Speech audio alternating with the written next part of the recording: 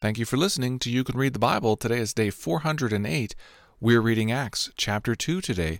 Your hosts are Charlie George and Fiona Carter. You Can Read the Bible, December 29th, Guide for Acts 2. In the previous chapter of Acts, Luke introduces us to the primitive church preparing to share the good news of the resurrection according to the instructions Christ gave them. In this chapter, we meet them, a dozen families or so. Thanks to seeing Jesus ascend to heaven, they are full of faith, devoted to one another, and organized. They were well situated over the coming years to meet many Jews and converts to Judaism and tell them the good news. Any visitor to them would have to be fluent in Hebrew. That meant Judeans would hear the gospel first.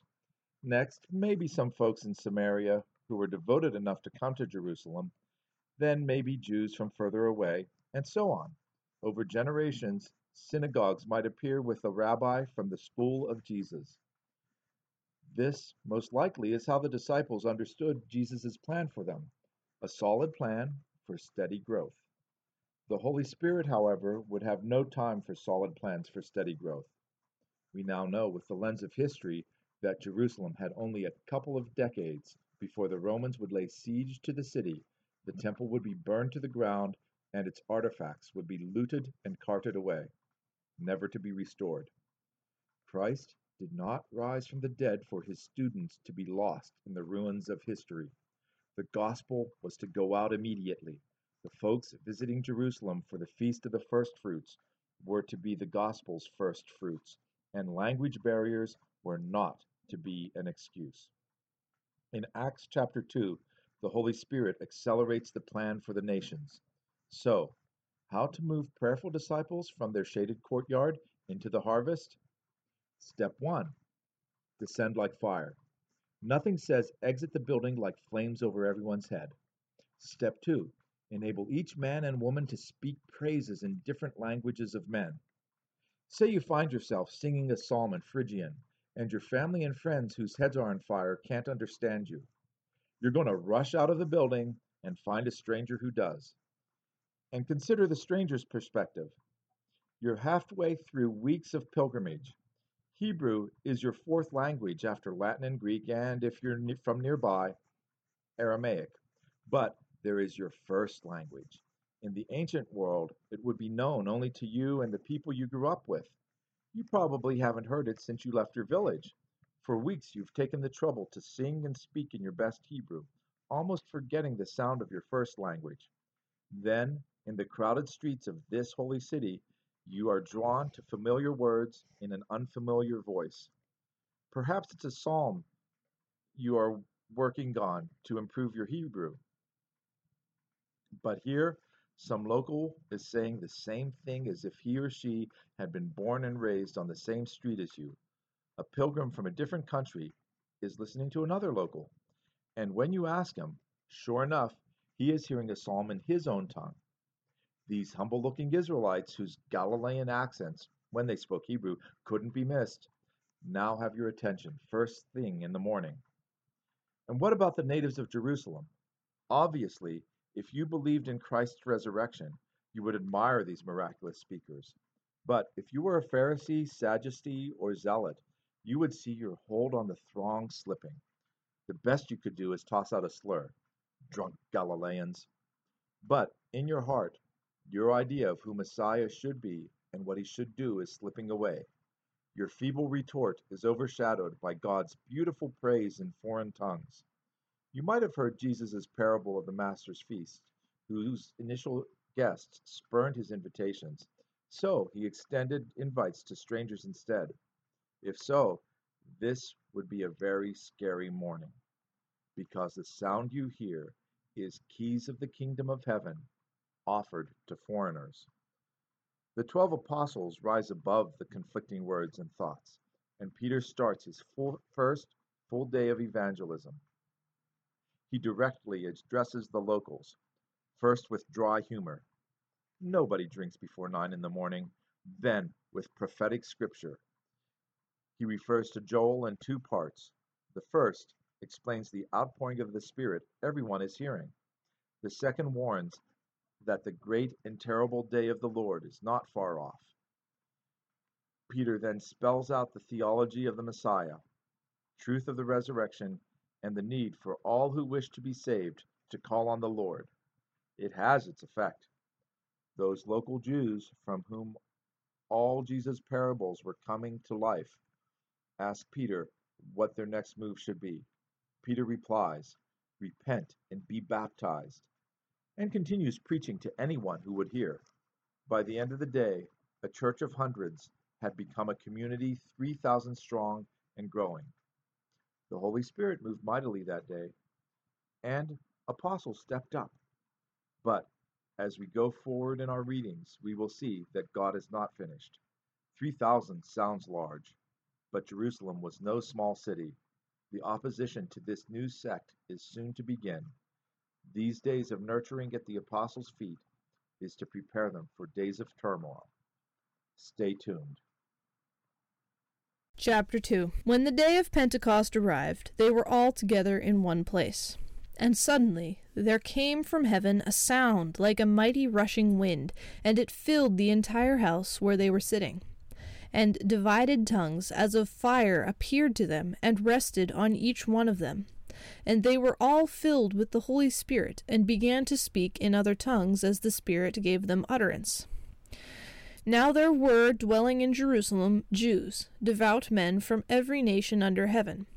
And at this sound the multitude came together, and they were bewildered, because each one was hearing them speak in his own language. And they were amazed and astonished, saying, "Are not all these who are speaking Galileans?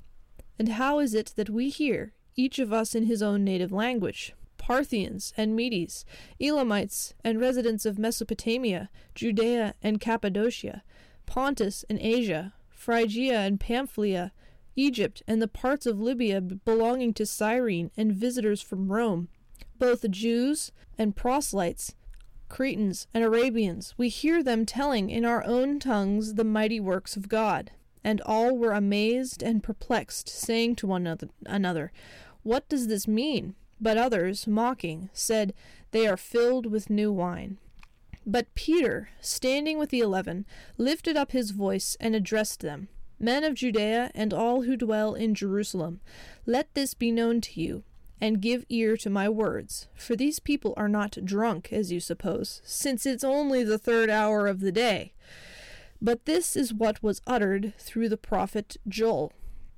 And in the last days it shall be, God declares, that I will pour out my Spirit on all flesh, and your sons and your daughters shall prophesy, and your young men shall see visions, and your old men shall dream dreams, even on my male servants and female servants. In those days I will pour out my Spirit, and they shall prophesy. And I will show wonders in the heavens above, and signs on the earth below, blood and fire and vapor of smoke. The sun shall be turned to darkness, and the moon to blood, before the day of the Lord comes, the great and magnificent day. And it shall come to pass that everyone who calls upon the name of the Lord shall be saved. Men of Israel, hear these words. Jesus of Nazareth, a man attested to you by God with mighty works and wonders and signs that God did through him in your midst, as you yourselves know, this Jesus, delivered up according to the definite plan and foreknowledge of God, you crucified and killed by the hands of lawless men. God raised him up, loosing the pangs of death, because it was not possible for him to be held by it. For David says concerning him, I saw the Lord always before me, for he is at my right hand, that I may not be shaken. Therefore my heart was glad, and my tongue rejoiced. My flesh also will dwell in hope. For you will not abandon my soul to Hades, or let your Holy One see corruption. You have made known to me the paths of life. You will make me full of gladness with your presence. Brothers, I may say to you with confidence about the patriarch David, that he both died and was buried, and his tomb is with us to this day. Being therefore a prophet, and knowing that God had sworn with an oath to him that he would set one of his descendants on his throne, he foresaw and spoke about the resurrection of the Christ, that he was not abandoned to Hades, nor did his flesh see corruption. This Jesus God raised up, and of that we are all witnesses. Being therefore exalted at the right hand of God, and having received from the Father the promise of the Holy Spirit, he has poured out this that you yourselves are seeing and hearing. For David did not ascend into the heavens, but he himself says, The Lord said to my Lord, Sit at my right hand, until I make your enemies your footstool. Let all the house of Israel therefore know for certain that God has made him both Lord and Christ, this Jesus whom you crucified. Now when they heard this, they were cut to the heart, and said to Peter and the rest of the apostles, Brothers, what should we do? And Peter said to them, Repent and be baptized, every one of you, in the name of Jesus Christ, for the forgiveness of your sins, and you will receive the gift of the Holy Spirit. For the promise is for you and for your children and for all who are far off, everyone whom the Lord our God calls to himself. And with many other words he bore witness, and continued to exhort them, saying, Save yourselves from this crooked generation. So those who received his word were baptized, and there were added that day about 3,000 souls. And they devoted themselves to the apostles' teaching and the fellowship, to the breaking of bread and the prayers. And awe came upon every soul, and many wonders and signs were being done through the apostles. And all who believed were together, and had all things in common. And they were selling their possessions and belongings and distributing the proceeds to all, as any had need.